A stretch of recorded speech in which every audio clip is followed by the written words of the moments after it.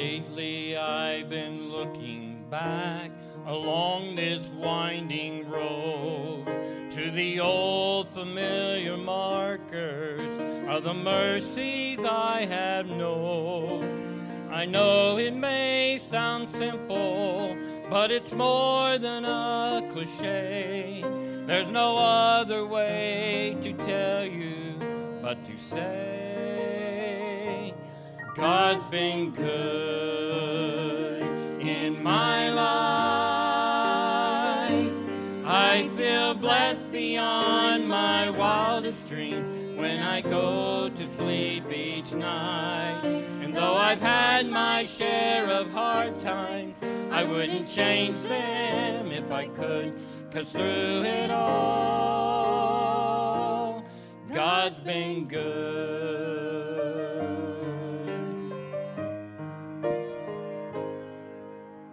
Times replay and I can see that I've cried some bitter tears, but I felt His arms around me as I faced my greatest fears.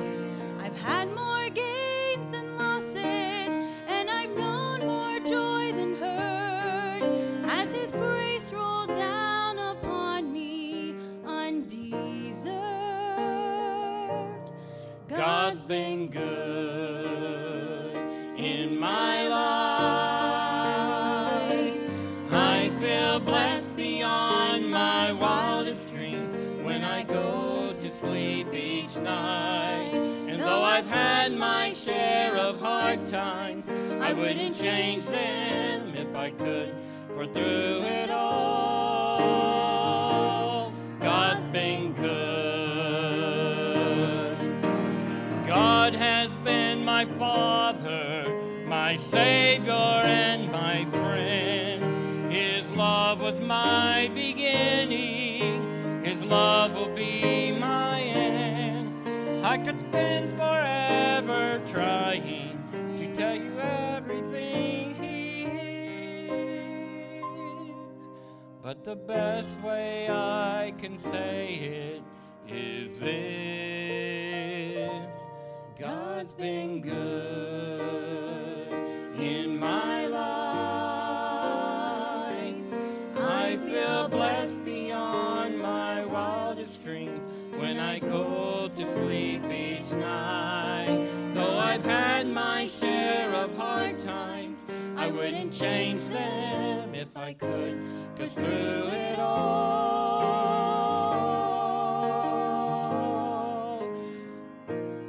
God's been good.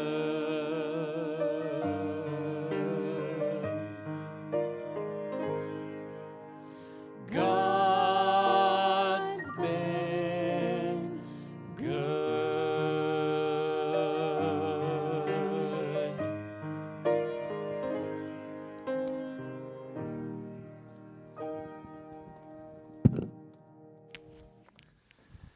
Boy, thankfully, we thank the Lord He has been good. Amen? No doubt about that. He's been good. Well, take your Bible, turn over to the book of 1 Corinthians. 1 Corinthians chapter 15. 1 Corinthians chapter 15. We're going to look at verse 58. 1 Corinthians 15, verse 58. Well, if I don't want to forget to say Happy Thanksgiving, so I'm going to say it now.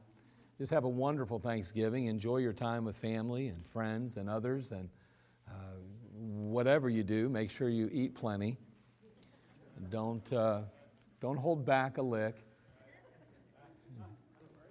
Disregard the gluttony law. Okay, so don't do that. But nonetheless, eat to your heart's content, but don't break the law.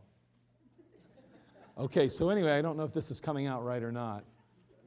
So I probably need to tell you about a minister who was walking down the street when he came upon a group of about 10 or 12 boys. All of them. They were probably between the ages of 10 and 12, and they were just kind of gathered in a circle. And the preacher noticed that there was a dog right in the midst of them all, and he was kind of concerned about that. He thought that maybe the boys were hurting that dog, and so he went over there and he asked, he said, "Hey, what are you doing with that dog?" One of the boys said, "Well, This dog's just an old neighborhood stray, and every one of us wants him. So only one of us can take him home, though. That's obvious. So we decided that whichever one of us can tell the biggest lie will get to keep the dog. Of course, the preacher, he was like kind of taken back. He didn't understand that at all. He said, you boys shouldn't be having a contest telling lies. He then launches into about a 10-minute sermon against lying, He's ripping some face. He's going off on the Word of God. And he's moving along and he says, now don't you boys know it's a sin to lie?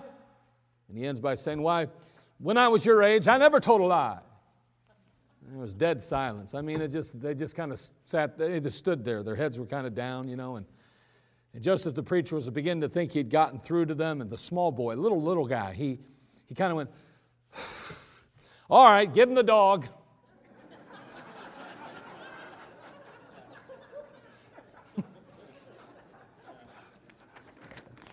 Well, I hope I don't earn a dog today. I hope I tell the truth, all right? So let's look at 1 Corinthians chapter 15, verse 58.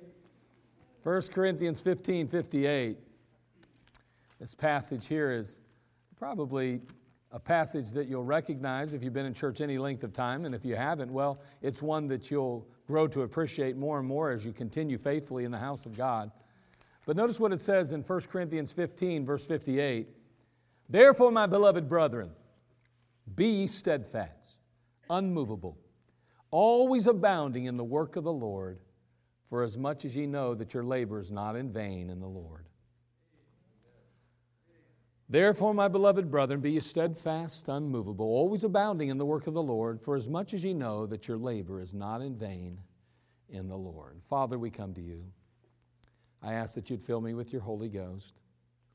May you take these short moments that we have together in this room, and Father, may you allow it to be profitable for each. Lord, may our hearts be stirred. May we be moved.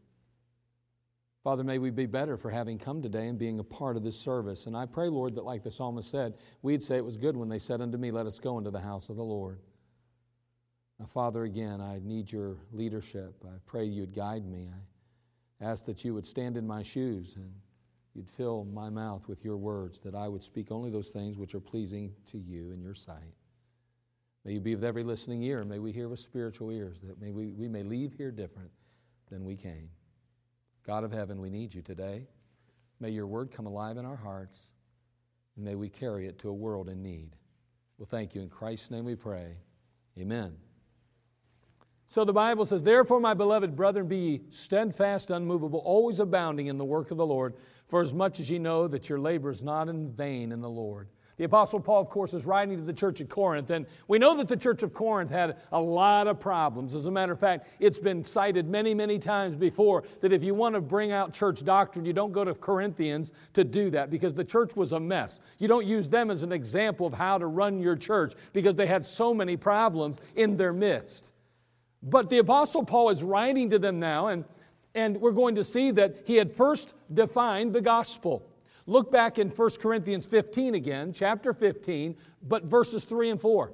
Notice what it says there, and the Apostle Paul again defines the gospel. He outlines it. He makes it extremely clear what the gospel is. It says, for I delivered unto you first of all that which I also received, how that Christ died for our sins according to the Scripture, and that He was buried, and that He rose again the third day according to the Scriptures. The Apostle Paul now writing to this church, a church that had many spiritual gifts, but were abusing the gifts and were doing many things amiss. And yet he says to them, let me outline and describe to you the gospel of Jesus Christ, make it plain as I possibly can. It is literally Christ, the death, the burial, and the resurrection. That is the gospel of Jesus Christ. He points out the necessity of the resurrection. Look at verses 17 through 20. As he goes along in that same chapter, we read in verse 17, and if Christ be not raised, your faith is vain. You're yet in your sins. Then they also which are fallen asleep in Christ are perished. If in this life only we have hope in Christ, we are of all men most miserable. But now is Christ risen from the dead, and become the first fruits of them that slept. Obviously, within the church or maybe even on the outside, there were those that were telling the people that had this resurrection, the fact that Christ raised from the dead, that seems a little bit outlandish. It seems a little far out. It seems a little bit, kind of over the top. And yet, the Apostle Paul says, no, He rose from the dead. Man, He was seen of so many others. At one time, even 500 at once. He was seen of myself even as an apostle out of due time. And so He's saying, listen, we know for a fact that Jesus Christ resurrected. We know that He lives today and that He's seated at the right hand of the Father. And He says, and I just want you to know that resurrection is essential. It is absolutely necessary. Because if Jesus Christ didn't rise from the dead, friend, you're in trouble. The fact is you're still in your sin. The fact is that all this religion that you are exercising is a waste of time. He moves on in the chapter and he informs them that even as Christ rose from the dead in a glorified form, so they too would rise uniquely different than they were right now.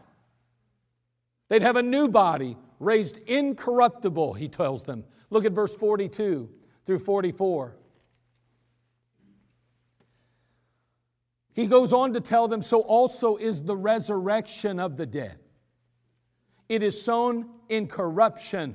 It is raised in incorruption. It is sown in dishonor. It is raised in glory. It is sown in weakness. It is raised in power.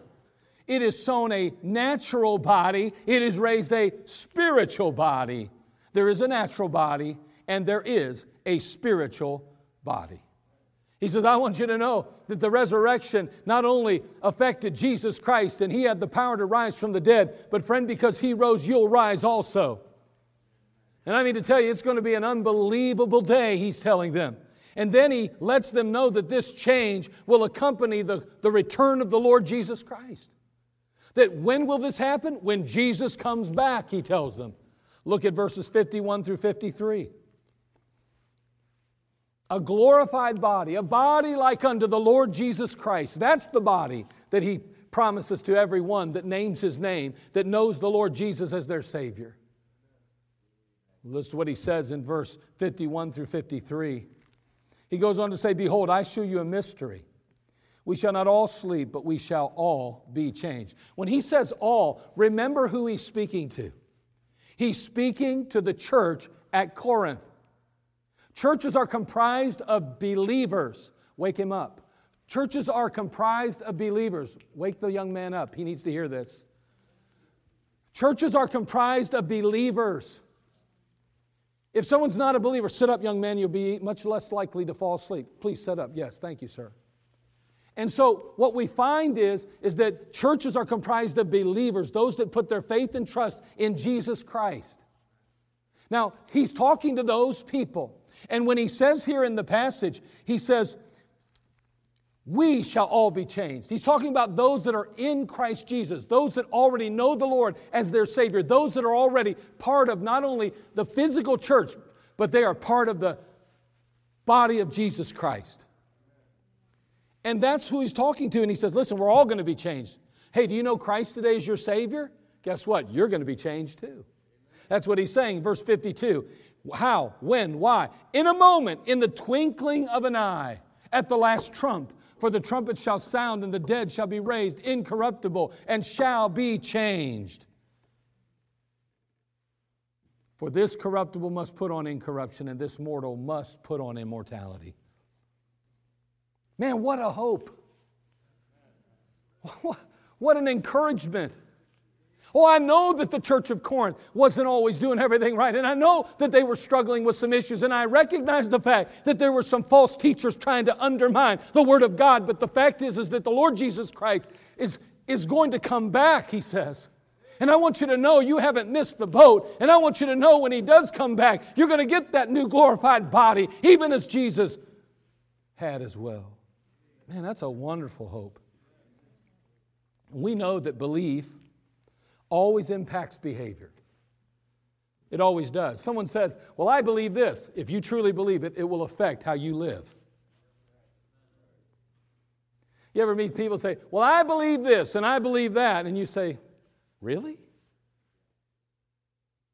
You know, I get a little bit perturbed with a guy who says, I love my wife, but then he goes around spending all his money on alcohol and drugs and neglecting his wife and family. That's not the kind of funny kind of love to me. I don't know about you. And you say, you don't have a right to judge him. No, but you tell me. You tell me for just a moment, is the statement correct that what we believe impacts our behavior? It does. That is an obvious truth. Well, wait a second. The Apostle Paul then, in order to guard against this attitude or an attitude of the people there in Corinth,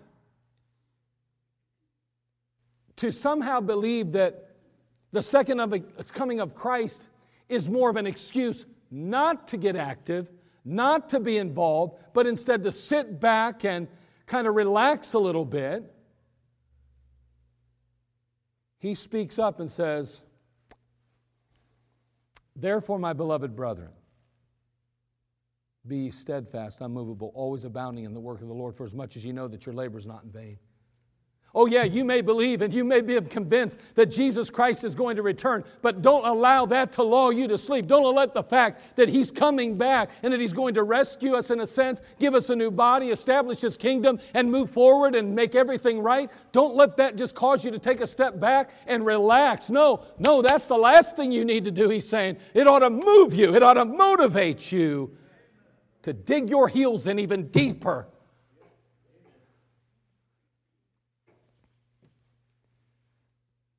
Continue to work for the cause of Christ. Right off the bat, he says to them, because, therefore, my beloved brother, because your salvation is secure. Because the Lord Jesus Christ did resurrect and rise again, and you are going to rise also. Because He had a glorified body, and so will you. Because He is coming back. Therefore, my beloved brethren, be ye steadfast, unmovable.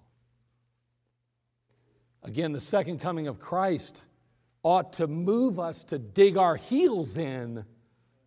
See, the word steadfast in the Bible is a word that means to be seated. That sounds kind of crazy, doesn't it? But it means to be seated. To be steadfast. Be steadfast. Seated. This moves a little bit because it slides on this floor and we have these little things underneath that are slippery, but truthfully, it's solid. You're steadfast. You're seated. I don't know too many people. I was watching an old show last night. I don't even know if it was, a couple nights ago. It was a Christmas show from 1948, I think. And I was watching this thing, and this guy, this is no lie. Oh, that's not going to work, is it? There we go.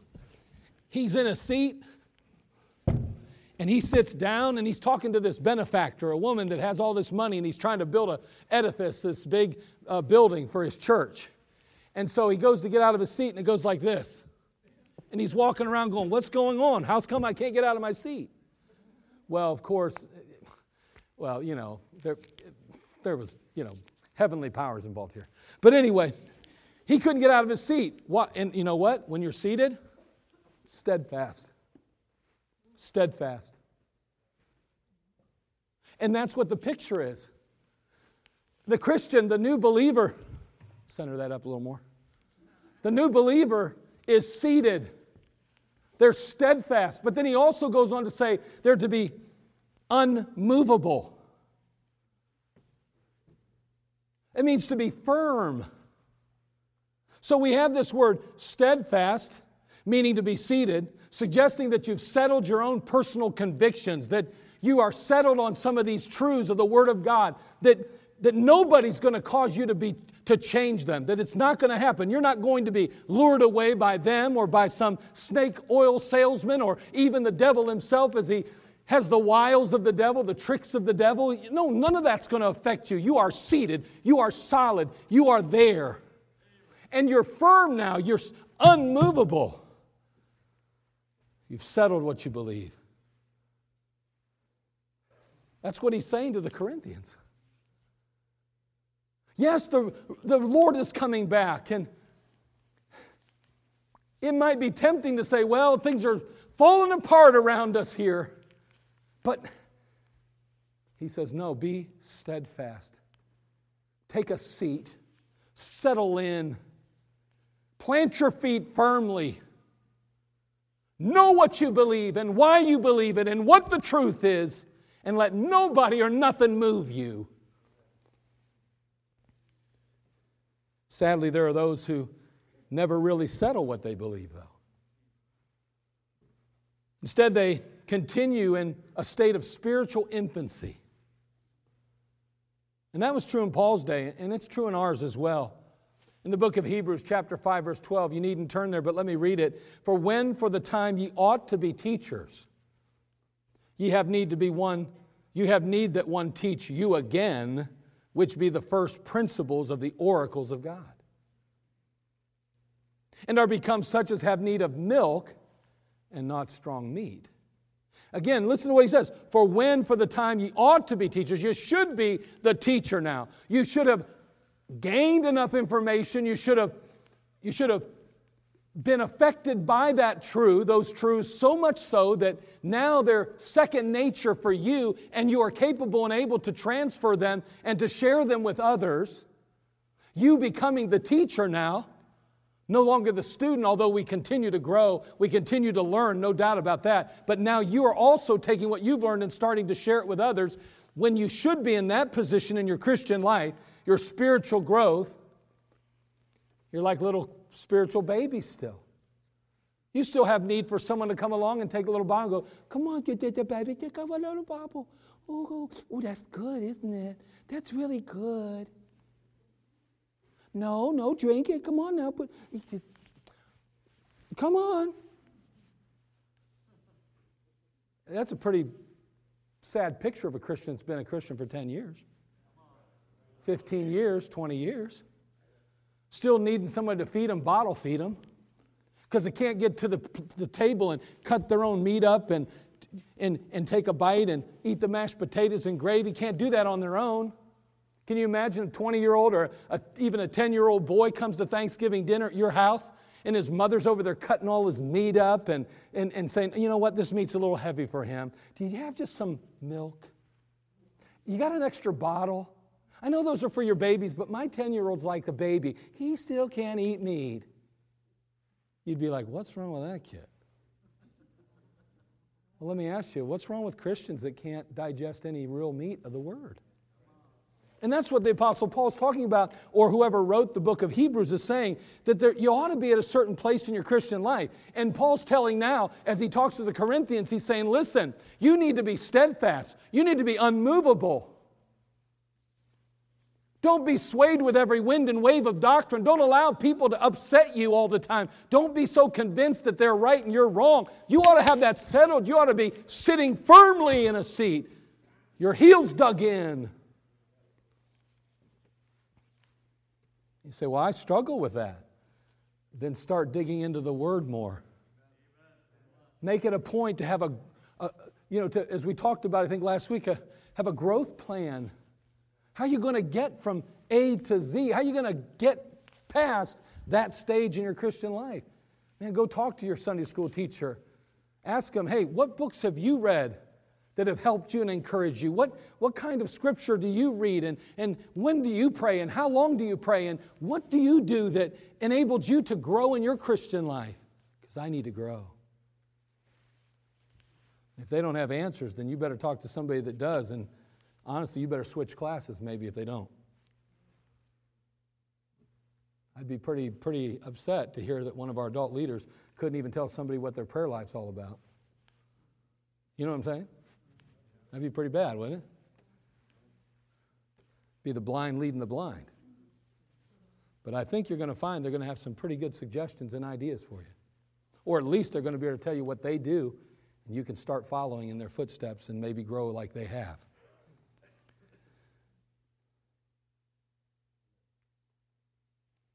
So Paul is pointing out the need to be strong, secure, and settled in the faith. And you know, more than ever in our generation, there's a need to be steadfast, unmovable. You know, as the tide of evil washes across our nation, boy, do we need to be steadfast and unmovable. That current is pretty heavy duty right now. It's strong. You better be planted. You better be firm. The shifting sand of cultural relevance and political correctness, it has so bound the truth of the Word of God and instead elevated the wisdom of man that sometimes it's difficult to fight. This so-called Respect for Marriage Act is just one example of the changing tide that's taking place in our country.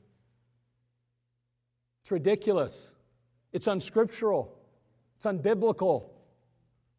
Somebody used the term the other day, traditional marriage. May I say it's biblical marriage we're to be focusing on? Amen.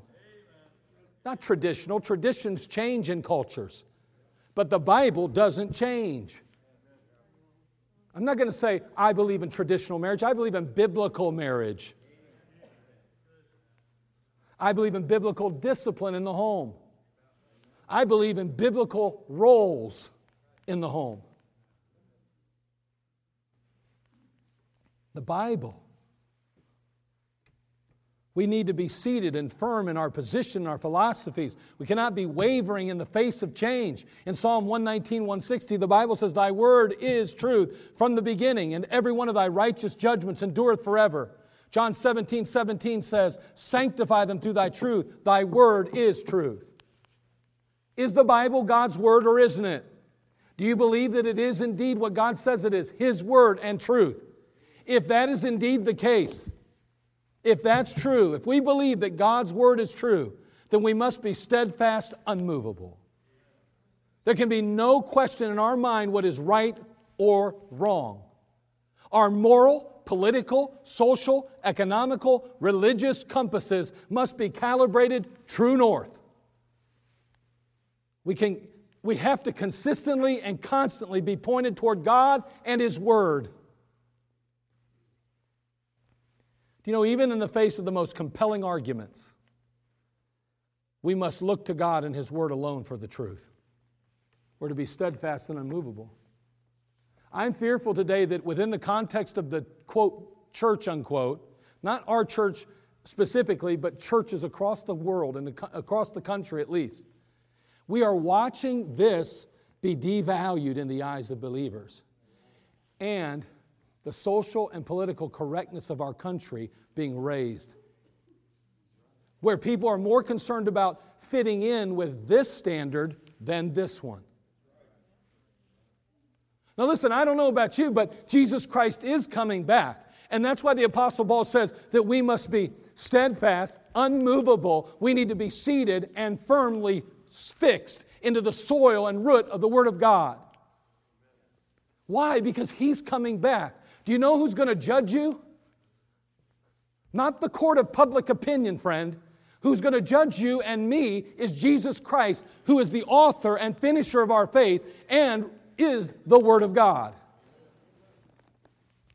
So you believe what you want to believe, but you'll be judged for what He believes. Let God be true, but every man a liar, the Bible says in the book of Romans. It's not a matter of I'm right or you're right. It doesn't matter what this church believes or that church believes. What matters is what God says. That's what matters. I don't care who the leader of the free world is. It doesn't matter. Because in the end, they don't dictate nor do they determine what I believe and where I stand. I stand on God's word. And so must you. This dictates and determines what is right and wrong, what is true and false, what is acceptable or unacceptable. And that's what the Apostle Paul is basically saying to them. Jesus Christ is coming back. Now listen, don't sit back, so to speak, and relax and do nothing on behalf of Jesus Christ and the cause of Christ, but you're going to have to be fixed. You're going to have to be truly grounded. You're going to have to be rooted in the Word of God, because there's going to be winds of change sweeping over you, and you're going to be tempted to be moved. Don't move. Be seated and firm.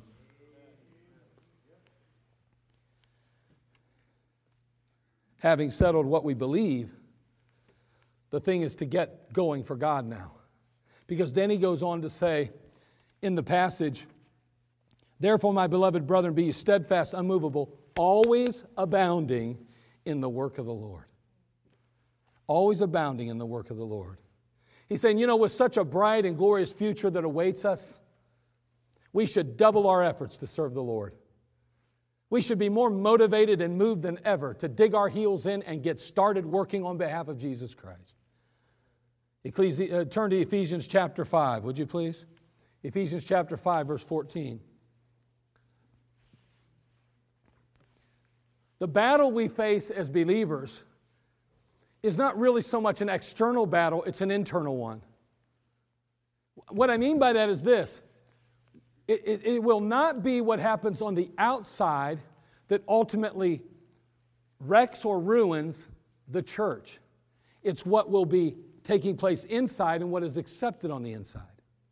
When we choose to neglect God and His Word, the very foundation, the church is the ground and pillar of the truth. Once we lose the truth, we really aren't a church. Right. Amen. I am so burdened by the fact that sometimes, in some cases, we see it where preachers become a mouthpiece for the political correctness of our world, even if it doesn't line up with Scripture.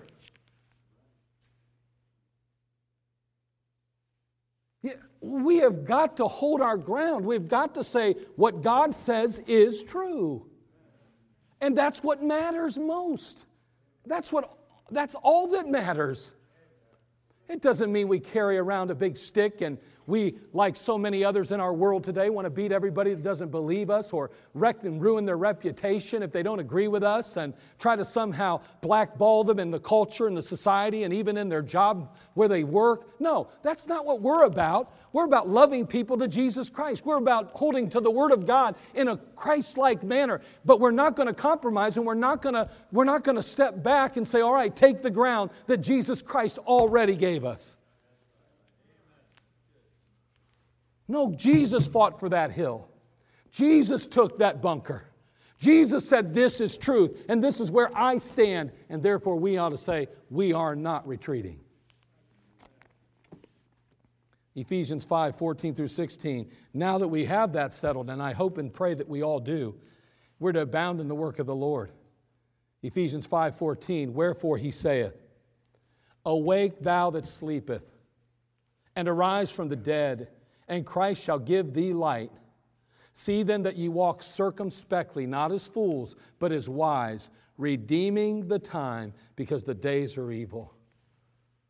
Man, I mean to tell you, Paul the Apostle is writing to the church at Ephesus now, and he's saying to them, listen, you got to be awake, guys. You cannot be falling asleep at the wheel. There is a purpose for your existence. You were left on this earth with a commission. Jesus Christ made it very clear what He wanted you to do. And He said unto them, go ye into all the world and preach the gospel to every creature. Hey, the power to see people come to Christ is found in the power of the Holy Ghost. It's not found in our own ability or even found in our preparedness. If we don't have Christ with us moving forward and making the difference in lives and changing lives, nothing will happen with our efforts. That's why we can't dismiss His Word in our life and go out into the world and bring people to Him. We lose the power that we need, the Holy Spirit. We've got to have His presence, His power, because He's the life changer, the heart changer, not us. So wake up, he says to the church at Ephesus. Then walk circumspectly, not as fools. Keep your eyes open. Realize there'll be those trying to trip you up. There'll be people trying to get you off course, trying to get you to divert your attention from the work and cause of Christ to something that is not important in eternity.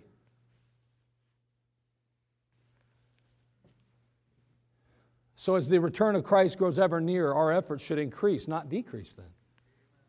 We should be more focused and single-minded than ever on Christ and on the awesome task of reaching the world with the gospel of Jesus Christ. Therefore, my beloved brethren, be ye steadfast, unmovable, always abounding in the work of the Lord.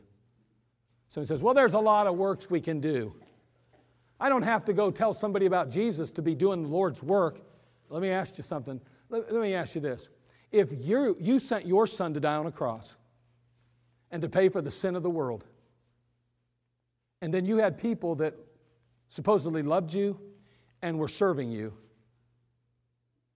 What message do you think you'd want them to tell more than any other?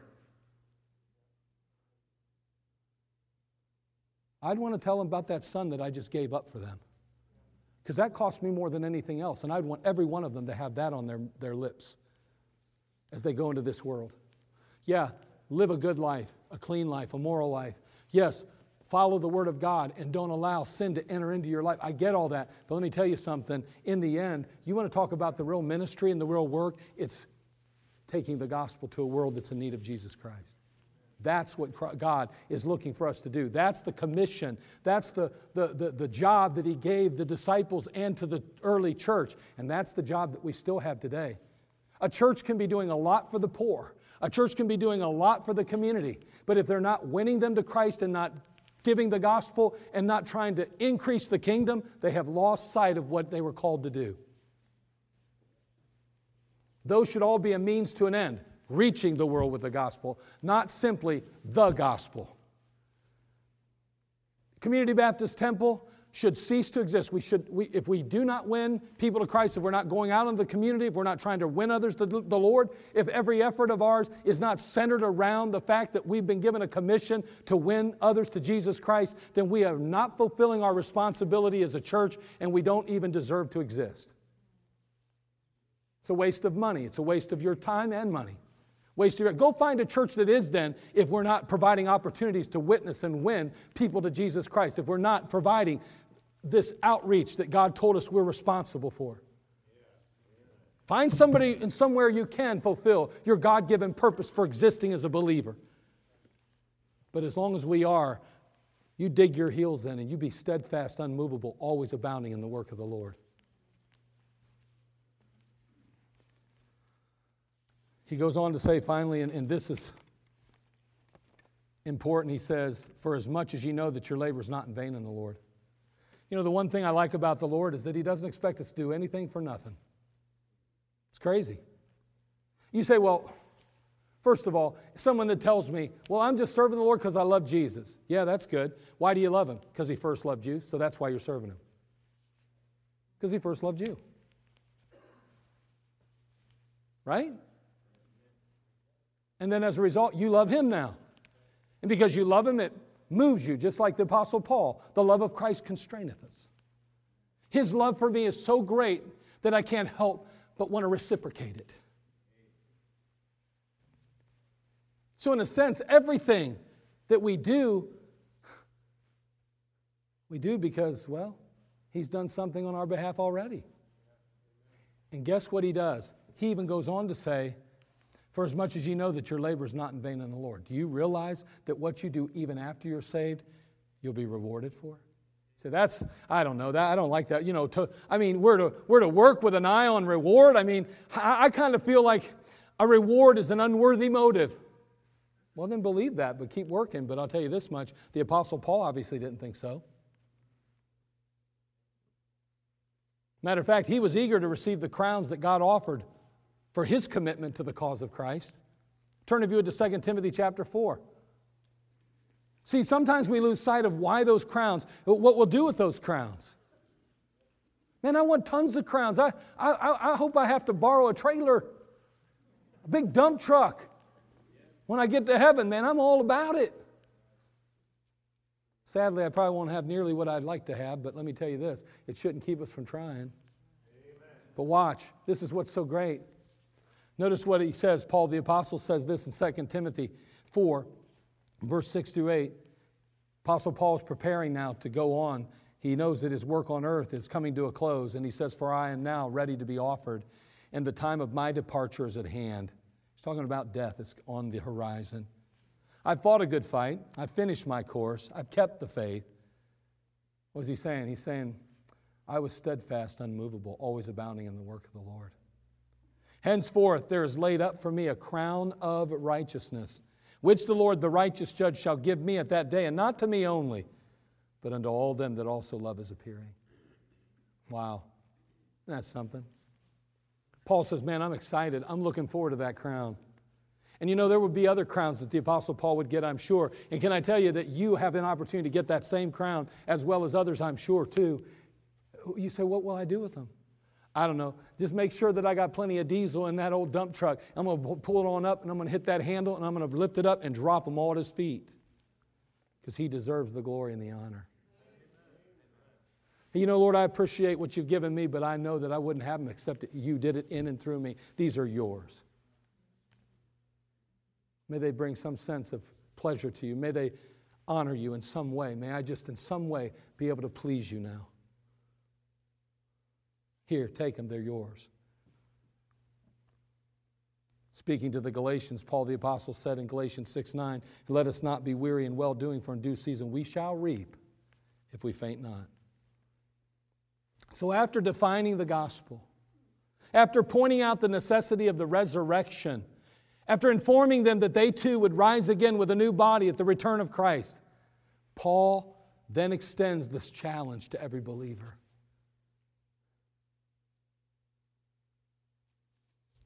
Therefore, my beloved brethren, he says, be ye steadfast, unmovable, always abounding in the work of the Lord. Don't let the winds of change or the temptation for new things to cause you to drift away from the old truths. You stay seated and strong in the Lord. And when it's time to work, you'll be rooted so deep that the winds won't be able to move you, and you'll continue to go in the right direction, and you'll point true north. Get busy for God. Quit wasting time. Don't allow the devil to deceive you into believing somehow that Jesus is coming back so you can just take it easy now and relax. Whew. It won't be long now. He'll be coming back. They've been saying that for 2 millenniums. 2,000 years they've been saying that. You say, oh, are you saying it's not going to happen? I'm saying it could happen today. But he's saying, don't get lazy, get busy. Settle your doctrine. Know where you stand on the Word of God and the things of God. Have some convictions that will not change, no matter who changes or what changes in the world we live in. And then get going for me, he says. Serve me with all your heart, with all your might, with all your soul. And I promise you, it'll be worth it in the end, he says. Not only will you arrive and you'll hear well done, but there'll be gifts, so to speak. There'll be crowns that you will then have, that you can cast if you want at my feet. And can I tell you, there won't be one of us that won't want to.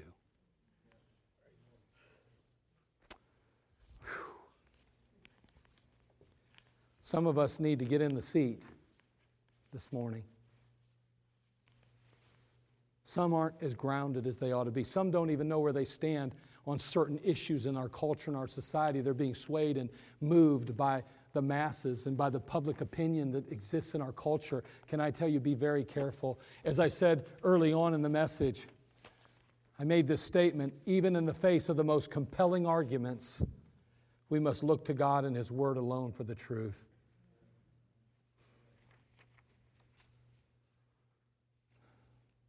What an amazing, amazing passage. Thy word is true from the beginning, and every one of thy righteous judgments endureth forever. Do you know what won't change ever? This. It'll never change. Stay in it, obey it, and stand on it. Just stand here. Dig deep. Get seated today. Maybe somebody needs to come and just sit in the chair and say, Lord, from this day forward, I'm going to plant myself in your word. I'm going to stop letting the society I live in, the family I even have, people around me to dictate and determine where I stand and what I believe. I'm going to let your word make that decision on my behalf. I'm going to follow you. And what I don't know, I'm going to learn so that I can be even more grounded than ever. Somebody may say, well, I'm already grounded. I'm seated firm and solid. I'm not moving with the winds of change. Okay? You abounding in the work of the Lord? Have you found yourself distracted by the things of this life and world?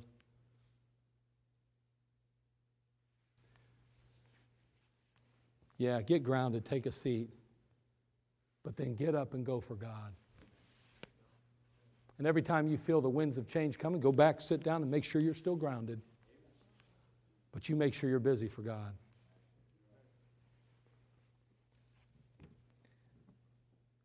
Father, we come to you. Lord, today in our crowd, there may be those that don't even know Jesus Christ as their Savior. Wouldn't that be sad? You literally sent your Son, Jesus Christ, 2,000 years ago. Please leave that chair there. You sent your Son 2,000 years ago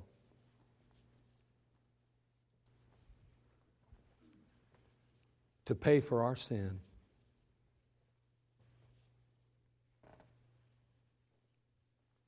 You told us that we're the reason why He came. And Father, I'm asking you, if there be one in this crowd, even just one, that has never received and invited Christ in their life, that never acknowledged their sin before a holy God, that they would recognize today that they need Jesus in their life. That they would call upon Him and say, Lord Jesus, I'm the sinner you died for, and I need you to come into my life, forgive my sin, and I need you to become my Savior. Lord, there might be somebody like that today, and the Holy Spirit's convicting them. Lord, there may be those that are believers already that need to dig deep, need to sit in that chair even if necessary, and make a commitment to you and say, I'm going to get grounded. I'm going to sit firm. I'm not going to allow the devil or anybody else to move me off of your word. Lord, there may be others that just need to get busy in the work of God and will come and say, I'm going to start getting busy for God. I know what I believe and I know what's right and wrong. I just have to now exercise it in my life daily. And I need to get busy for Jesus. Father, bless us now in this time of invitation. We'll thank you in Christ's name. Amen. Let's all stand, every head bowed, every eye closed.